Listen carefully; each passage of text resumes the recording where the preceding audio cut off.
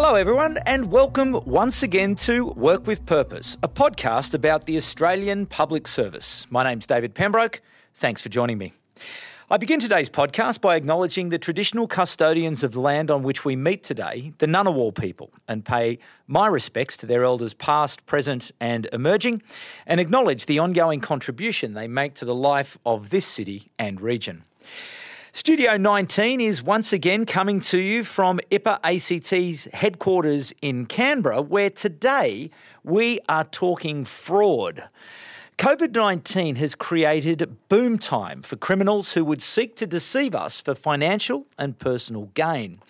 These scammers and fraudsters have been out in force leveraging the insecurities created by COVID-19 and the power of digital technology to launch millions of websites, email, investment, employee, supply chain and charity scams. The global reach of this digital criminal activity has forced governments, businesses, academia and the third sector to work together, not only here in Australia, but around the world. Joining me to discuss this critically important work is Andrew Walter, First Assistant Secretary of the Integrity and Security Division at the Attorney General's Department here in Canberra. Andrew is responsible for the Commonwealth Fraud Prevention Centre, which, after launching as a 2-year pilot program in June 2019, has now been extended, which I'm pleased to say is bad news for criminals. Julie Reid is from the New Zealand Serious Fraud Office. Julie was appointed as the Chief Executive and Director of the New Zealand Serious Fraud Office in October 2013. And finally, Mark Cheeseman, Director of Fraud, Debt and Grants and Government Counter Fraud Function at the UK Cabinet Office. Indeed, in 2019, Mark actually came to Canberra to assist the Attorney General's Department to set up the Commonwealth Fraud Prevention Centre, and he continues to this day to advise the centre. Welcome, one and all, to Work with Purpose. Andrew, if I might start with you, and I think everyone can see and feel the change in the numbers of scams. It's no longer the odd prince looking to retrieve a lost fortune, but all of our inboxes are flooded with notices to delete, to not open, and to generally avoid this toxic correspondence. It's a big question, but what is government doing to effectively stem the tide? Thank you, David. And it's a pleasure to be here with you and with Julie and Mark, of course. So there's a whole lot of things that are going on around government, and it depends on where you're looking. But obviously the ACCC have a really critical role that they have in relation to helping deal with scams that so many of us experience in our day-to-day lives. And obviously we've got, bodies like the Australian Federal Police and the Australian Criminal Intelligence Commission looking at the high end of organised crime and how they're trying to lock into various programs and also go after the private sector. What we're doing in the Commonwealth Fraud Prevention Centre is essentially we're trying to harden government policies and programs against fraud in the first place to prevent it occurring. And while we're focused on fraud against the government, it has flow-on effects because, of course, fraudsters are using things like identity theft and impersonating the government officials, but also pretending to have qualifications that they don't have, which impacts on people in their day-to-day lives and indeed can devastate their lives if they come across these kinds of people. So our focus is very much on that prevention angle. But then, in terms of building that capability, hardening that defence, what's taking place? Is it a major education programs? Is it improvements in ICT systems? Just what is it that's helping the government to be more effective in managing fraud? Yeah, so we're focused on a number of things. So the first is pretty straightforward, which is actually building the understanding of what the fraud problem is in government and talking with government agencies and entities about that. So, for example, we know that a little under 15% of Commonwealth entities have a dedicated fraud control officer. That's less than 15% of government entities have a dedicated fraud control officer.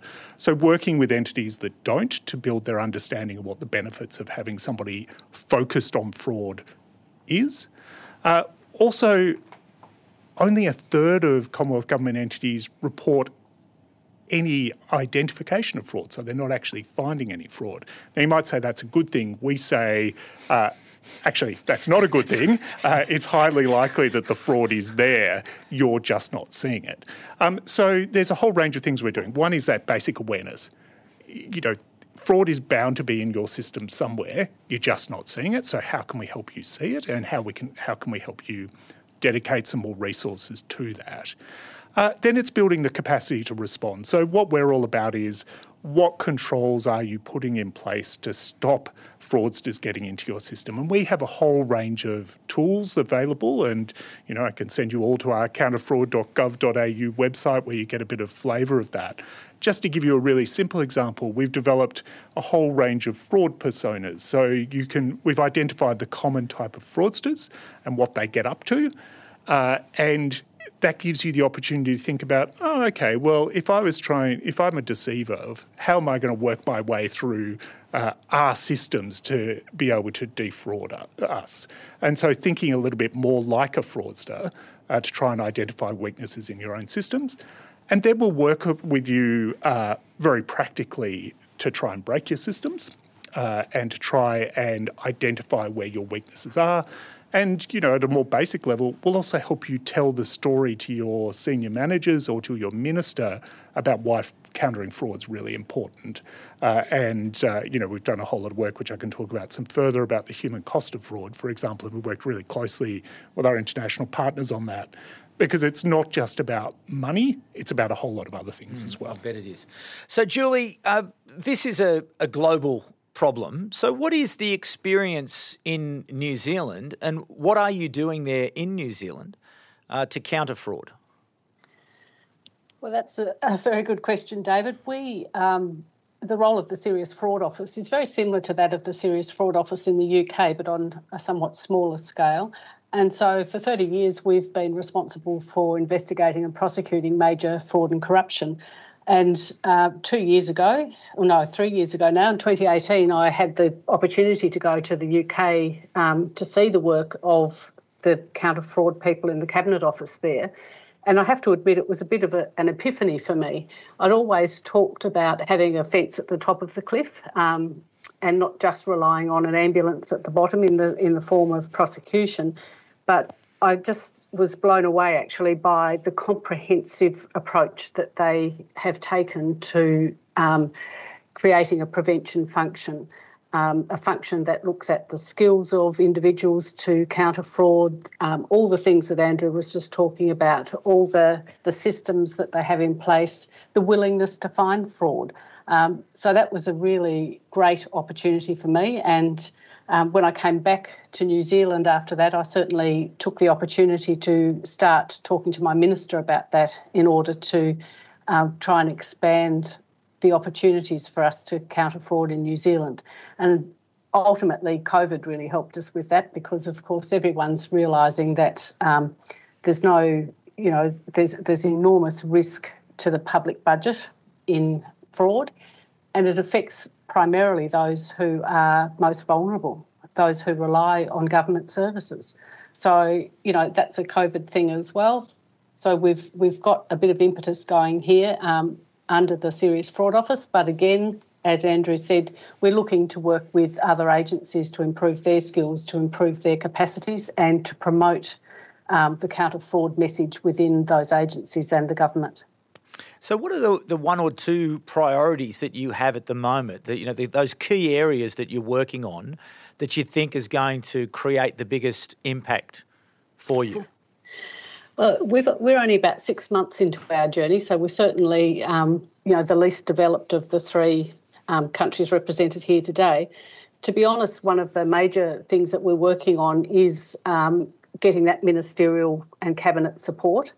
So we're looking to ensure that they understand the value of this work, that they understand that finding fraud is a good thing.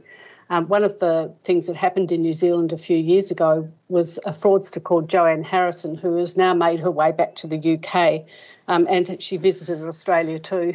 She's defrauded people and public money in all three countries. She's a particularly clever fraudster. She was a very senior employee in a department in New Zealand, and she was considered to be really good at her job. That is until it was discovered that she'd defrauded hundreds of thousands of dollars from that department. But why I'm telling you this story is because one of the most unfortunate things that happened in all of that was that the chief executive was blamed.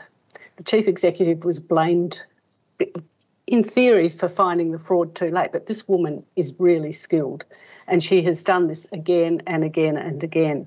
And so, a lot of other chief executives in New Zealand said to me at the time, "There, but for the grace of God go I."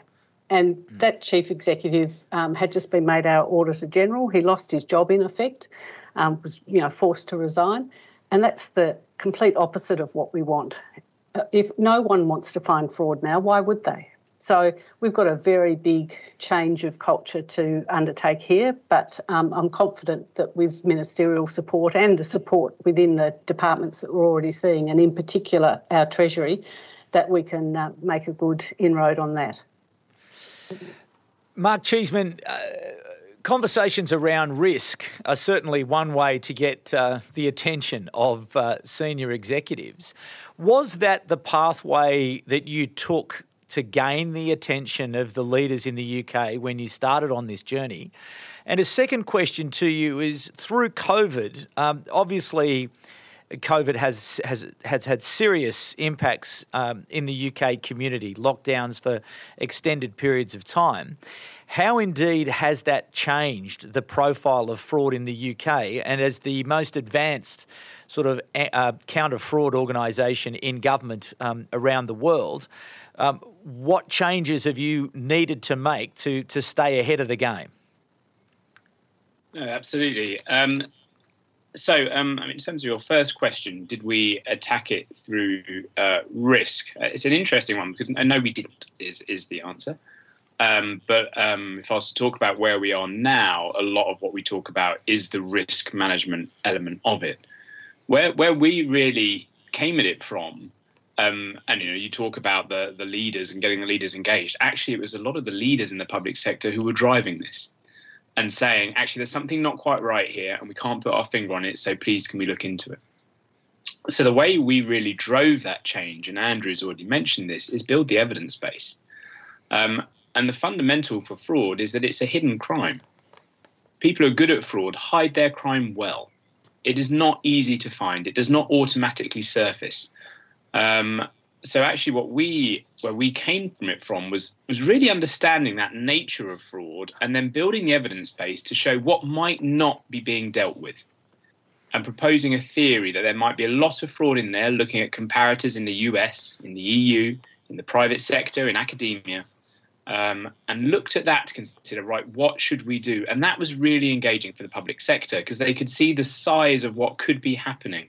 And we've got to remember that fraud, often we'll come down and we'll talk about fraud and economic crime and we'll talk numbers. We'll talk that, that financial impact of fraud and the cost on public services. But some of the work the Australian Centre's done is really great in looking broader at that, the human impact of fraud against the public sector, all the different impacts it has. And actually all those things which deter from what we as public servants are here to do, which is to help the government build better communities and better public services. So our approach was really on that, building the evidence base, showing over time that there was fraud out there that wasn't being dealt with. And then very interesting, building on what Julie's just said about the chief executive experience in New Zealand, actually setting a tone that finding fraud was a good thing. And that actually fraud, trying to change this perception that fraud is a failure into something that actually fraud is something that happens and it's part of being a good business, a good public servant, that you look for it and uncover it. And just because you've had fraud against your organisation does not automatically mean your organisation is bad. If you're spending millions of dollars or pounds or billions of dollars or pounds, that fraud is going to happen somewhere in that system. So trying to drive out the detection of fraud, that's really where we started. And that's what got attention, because we've increased the detection of fraud within our system by 243% since we started on that journey. And that's led to financial savings for the public sector. And it's led to more public servants and external people being found committing fraud who have been stopped. And so that impact is really positive. Your second question was on C19 and how that's changed the profile of fraud risk. Well, the structures that we've built in the UK have enabled us to have a reasonable understanding of that, I would say. And reasonable, I would really emphasise as the word. I wouldn't say yet it's a good understanding. I'd say we can talk about it. And the underpinning of that as well, and I sound like a very dyed-in-the-wool civil servant here going on and on about evidence all the time, but the underpinning of that was the evidence base. Because we had spent some time doing measurement exercises across the public sector, looking at comparators, we could quite quickly draw out what level we expected the fraud to be in the system. But that's an expectation. There's assumptions built in there. So our feel is that that's increased fraud against the public sector by billions of pounds, 4 to 16 billion pounds across all our schemes, furlough, Eat Out to Help Out. We have bounce back loans for businesses as well.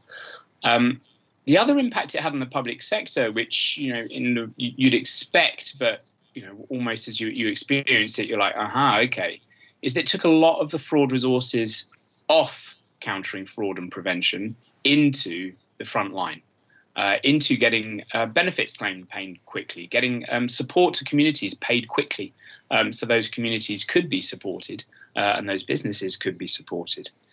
So what that's done is it's increased the stock of fraud in the system. There's a lot more fraud in there, but it's also increased the public sector's desire to do something about it and recognition of it. So I'd say that's probably the way that has changed the landscape. Just in terms of that conversation around fraud in a democratic system which is adversarial, I can really see the challenge there around fraud, because any fraud uncovered is going to be positioned by some as a failure, as we've just discussed, that it's going to be seen as a failure, and therefore, as Julie noted, that there's a disincentive for people to move after it. So how, aside from this evidence-based, how have you tried to control your storytelling around fraud such that it loses that stigma of failure? Well, I think there's a thing here about being brave and being confident, right? And because fraud is increasingly a complex crime. And economic crime is increasingly complex. You really need experts to deal with it, certainly at the top end. This isn't something you can just look at. And actually, having the experts explain the situation and be behind part of that narrative, I think is an important part. So whatever issue you're dealing with in the public sector, and this isn't true about lots of issues, but it's a generalisation, but in many issues, that adversarial nature of government is going to lead to other people picking up the data points and arguing the other point of view. And absolutely with fraud, there's that potential there that someone could say, well, you're finding more fraud. That's because you're getting worse at dealing with it. What we encourage and what we help with is for government to be on the front foot to say, no, this is how fraud works. And we've got, this is all built off academia, other countries' experience. There's a strong evidence base behind that. But I was really nervous when we released our first report, and our first report said the government is not finding as much fraud as it thinks it should. We are trying to find more fraud, and we are. I was really nervous that all would get picked up would be the increase in fraud levels in government. But that wasn't what happened, actually. It's been quite strongly supported and interestingly for us, supported across the system. So supported by our Parliament as well, and the committees in our Parliament that hold us to account have really been very supportive of the progress. So it takes a bit of thinking about how you frame it.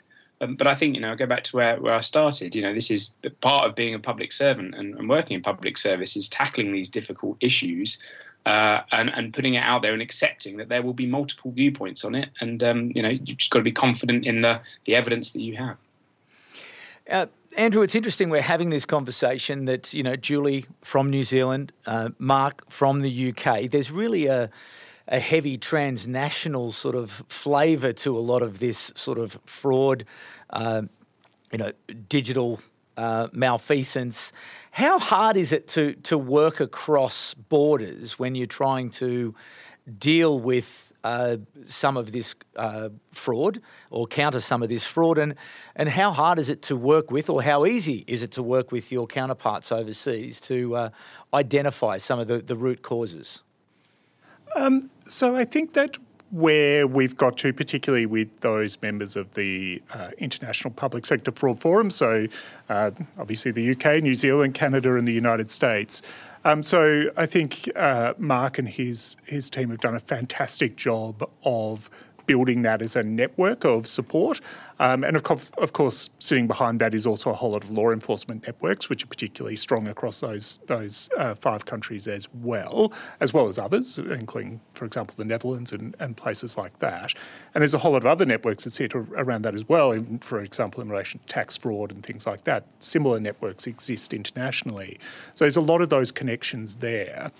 I think that what's been kind of fun as well as useful in that process has been we're kind of all growing up together.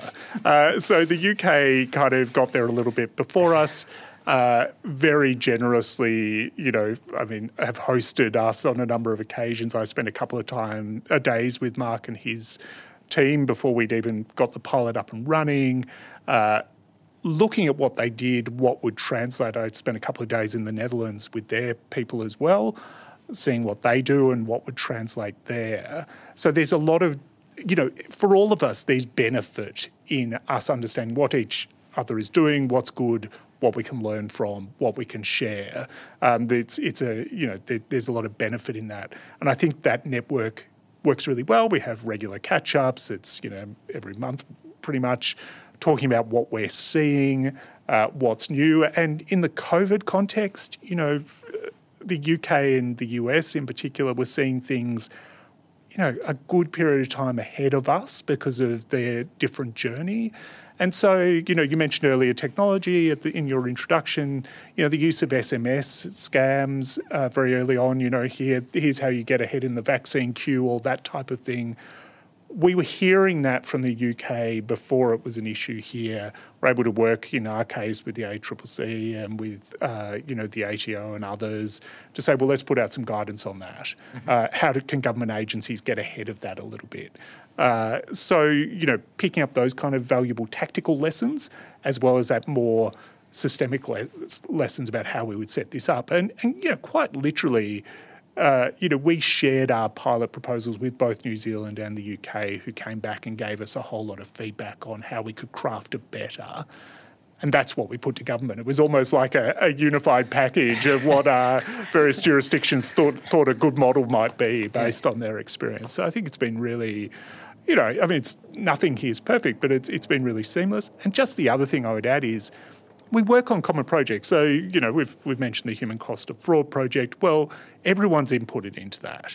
Everyone's given our perspectives. It becomes a kind of unified product that we share within our jurisdictions. And there's a whole lot of projects that we do in that kind of space where we all need to know more. And the evidence base, as Mark keeps talking about, is so critical. So we've got a lot of sharing going on there as well. Julie, look, we really are only in the first innings of digital transformation, with really the impacts of artificial intelligence, 5G, sensors, machine learning, cloud, augmented reality, virtual reality. Really, it hasn't kicked in yet. It's coming, and we all know it's coming. Is your sense of it that the threats are overwhelming that are coming, and this sense of teamwork is going to be absolutely vital if indeed governments are going to keep citizens safe from the detection and countering of fraud? Yeah, I think it's fair to say that large sums of money have always and will continue to be attractive to people who don't want to earn them. And so as time goes on, they just use whatever new tools are available to them. And as you've just said, artificial intelligence, all of those things, the internet in particular, has made a huge difference. And just the porousness of borders these days has made an enormous difference to the nature of financial crime, because it's certainly cross-border fraud is so common now. And that's one of the really good things about having this network, is understanding how each other's systems work, lending a hand to each other. As Andrew said, that advanced intelligence that we got from the UK and the US about various frauds is really invaluable to the likes of us. One of the really good things that the IPSFF has done is to facilitate the communication between the experts from various areas. So people from our Ministry of Health got to speak with people from the Ministry of Health in the UK to talk about what they've seen. So it can be very specific. I think it's also fair to say that law enforcement keeps up fairly well with things like artificial intelligence. And I hope, and I'm beginning to see this now, I'm hoping that in the longer run, as we pick up speed and a bit more expertise, that we will have something more to offer from that very law enforcement perspective. In particular, we already use artificial intelligence and a whole lot of, digital stuff in our investigations, or we'd never get through them. So I'm hoping that eventually there'll be some crossover there, that will be a contribution that the Serious Fraud Office can make specifically to the conversation between the three of us. But it's so important. Yeah, Mark, it's interesting, isn't it? In the answers that both Andrew and Julie have just given, you have this sort of feeling almost of acceleration, of pace, of speed. I imagine that would play into the hands of fraudsters, and then that's what they're looking for is chaos and movement such that they're in a position to be able to exploit that. Would that be a fair observation? And indeed, how does government move faster, adapt quicker to be able to be more effective? Yeah, it's interesting, isn't it? So I just want to touch on the last question a little bit first, which is those tools and the change digitally and how that affects both how we fight fraud, but also the nature of what we fight. And I think AI is a prime example on that, because all of our countries will be thinking about how do we use artificial intelligence to make our control systems better, to reduce the chance of fraud, to make how we respond to fraud and economic crime better with AI. But we also recognise that on the other side of that, criminals will be looking at how they use AI to attack the system better. And actually, it's a bit simpler on their side. Because if you're using AI to just run against a system and learn where the weaknesses are, that is a bit more of a simple task than trying to develop AI to pick up when people will successfully attack. You don't have to be a genius to work out that for the latter, you have to have some successful attacks to pick up on trends to then get the AI working. Whereas for the former, you can just set it off running, and if it doesn't do anything, then you've not lost very much at all. So how that is changing and how that dynamic of digital, we're talking about all these acceleration pieces, but how digital and the cyber threat and how that is expanding and dealing with economic crime. And just changing the nature of the threat. I mean, we say acceleration and chaos and movement. I mean, it's just we're in a big change period. And, we talked about COVID-19 before. In such an international challenge as COVID-19, I mean, all of the Five Eyes recognised that the threat from fraud rose, partly because public bodies had to spend money more quickly. And as a result, that meant that controls would not be what they would be in other periods, partly because obviously people were aware of that. That you don't have to watch the news very long at all to realise that the public sector is putting money out quite quickly, and if you're a criminal, that might be a place to focus.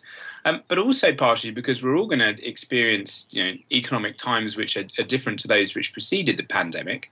And actually in those more difficult economic times, pressures and motivators to commit fraud rise. So actually our threat overall is going to change. Now, your question is, how does the public sector be agile? How does it respond to this quickly changing environment and these quickly changing threats? Different departments, different public bodies can learn from other public bodies. I remember very starkly when I started as a head of fraud in our legal aid agency over here. My first step was so I wasn't a fraud expert by background. I was an ops and projects person who came in to look after a fraud unit. And my first step was, how do you do this well? And the way of finding that out was to go and talk to loads of different organisations and then try and work out which one of them knew what they were talking about and which one of them might not know what they're talking about, but weren't quite letting it on. The structures we're building give us that. So we have a functional centre here, which actually, if we set up a new organisation, so when we set up High Speed 2, or when we set up the response to test and trace, you can come to the centre and the centre will direct you and give you guidance. And there are structures there to help you as well. So I think that structure that actually the three countries are looking at whether we can build in our systems will help us to be more agile. And the other part of my answer to how to be agile as well is you don't try massive things. The temptation is, so data, we talked about digital and we've talked about how that will help with fraudster and how it should help us as well. Well, the answer to that is to better share data and use analytics and use AI. The temptation with that then is to do a big data warehouse where we bring all data together, a massive project where, and we put AI across it. And that will take years and years and years. That's from my perspective, and this is just my perspective, and I'm very happy for obviously different perspectives on this. But from my perspective, that's not the way to be agile in the system. So what we do here is we do a number of small pilots. We do lots of little pilots and then incrementally build. We start simple. And then you build and build and build. And that's the way to be agile, to succeed quickly, but also to fail quickly and to have some bits that don't work out. Mm. So, Mark, a final question actually to all three of you, but I'll go to you first. The audience for Work with Purpose is very strongly the public servants of Australia. What advice do you have for them? The good men and women of the Australian public service who are going to work every day, most of them, all, wanting to do a good job. What can they do to help harden, using Andrew's language from earlier, harden the strength and the capability, that counter-fraud capability in their organisations? So I'm going to go back to where we started, if that's okay. Sure. And the one thing I'd want anyone listening to this to take away is that fraud is a hidden crime. Okay, it is hidden. You have to look for it to find it. You can't expect it just to crop up on your desk. And the bit that does crop up on your desk is really the tip of the iceberg. But then just take that a step further. If we don't take that hidden crime and its hidden nature seriously, it will be a problem we don't even know about. We won't see it. And it will just happen. And fraud does more than lose public money, have a human impact. It also, the level of fraud in our societies kind of sets the moral tone of our nations. If we accept all that dishonesty without any impact, allowing public money to go, it sets the tone. It's a really interesting one, that. And our role as, public servants, and that's certainly something our ministers are very keen in, and our role in saying, how that plays out and how that works. But beyond that, understanding it's hidden, and if we don't take it seriously, we shouldn't know about it. Get access to experts is what. Don't think you can work this out yourselves. I mean, we're great in the UK public sector. We are great at just trying to tackle problems, using our smarts, using our systems to do that. More and more, with a lot of issues we face across the public sector and a lot of things we want to do and opportunities we have across the public sector, we should be drawing on experts and their understanding of that complex area and encouraging them to lead that change rather than trying to work it out for ourselves. And fraud's a really interesting area for that, because traditionally people like me, who was just given a fraud brief. I've got very experienced now investigators in my team whose first experience of investigation was not training, it was being given investigation to do. Here you go, here's an investigation, please now investigate fraud. So get access to experts and understand where that expertise is. So those would be probably the two messages I would give. Fantastic. And Julie, your advice for public servants as to what role they can play, how they can be more effective in countering fraud? Yeah, obviously I agree with a lot of what Mark has just said. We've obviously been associating for a while now. I think that the thing about public servants is that most of them are there because they want to achieve something positive for the people of their countries. And in New Zealand, we talk about a spirit of service in the public service. So I think I would start there and say that we recognise that everyone wants to do the very best they can, and part of doing that is to look for fraud and report something that doesn't look right when you see it. So, and that's a really good thing. I guess we're still a little bit behind where the UK and Australia are, especially when Mark talked about that interest amongst departments in the UK in finding fraud. I think we really want to send everyone the message that finding fraud is a good thing, reporting stuff that doesn't look right is a good thing, and it's always going to be there, so there's no shame in it. All right, Andrew, the final word to you, your advice to your fellow Australian public servants. How would you like them to act and behave to help you really in your mission? So, yes, completely agree with everything Mark and Julie have said. So perhaps what I'll say is almost a summary of it, which is to say, firstly, you have a problem with fraud. You may not know it, but you do. Secondly, that problem can fundamentally undermine everything that you're trying to achieve. And like Julie, I agree, most public servants want to make a difference in the world, as do ministers. And fraud can seriously undermine that, including resulting in cancellation of programs and, all sorts of other really serious community harms. Thirdly, when you confront that realisation that there probably is fraud, there's help available. So come and talk to us, talk to other departments who do a fantastic job in this space, and there are plenty of them that really do good work. We have a whole lot of resources on counterfraud.gov.au. Go there as a starting point, but then come and have a chat with us, see what help we can give you. All right, Andrew Walter, Julie Reid and Mark Cheeseman, thank you so much for joining us on Work with Purpose today to explore this very important topic of fraud and indeed how public service organisations can prepare for the threat and the growing threat that it is there, and some wonderful advice there from three very experienced public servants, global public servants, who are really looking at this problem from, a very wide lens, which I think is a pretty smart way to go. So thank you to all of you for joining me this afternoon on Work with Purpose. So thanks again to the team here at IPA for helping us, as they always do, in getting Work with Purpose to air, and to the Australian Public Service Commission for their ongoing support. And also to you, the audience, thank you for coming back once again. And thank you as the audience continues to grow. Thanks for your interest, and please, just a recommendation, if you see the social media promotion, a like or share never hurts. And the gold standard of support, of course, is a review. So if you do have the time, a review of the podcast would be greatly appreciated. Thanks again to Andrew, Julie and Mark for coming along today. That's it for now. We'll be back at the same time in 2 weeks. But for the moment, it's bye for now. Work with Purpose is a production of Content Group in partnership with the Institute of Public Administration Australia and with the support of the Australian Public Service Commission.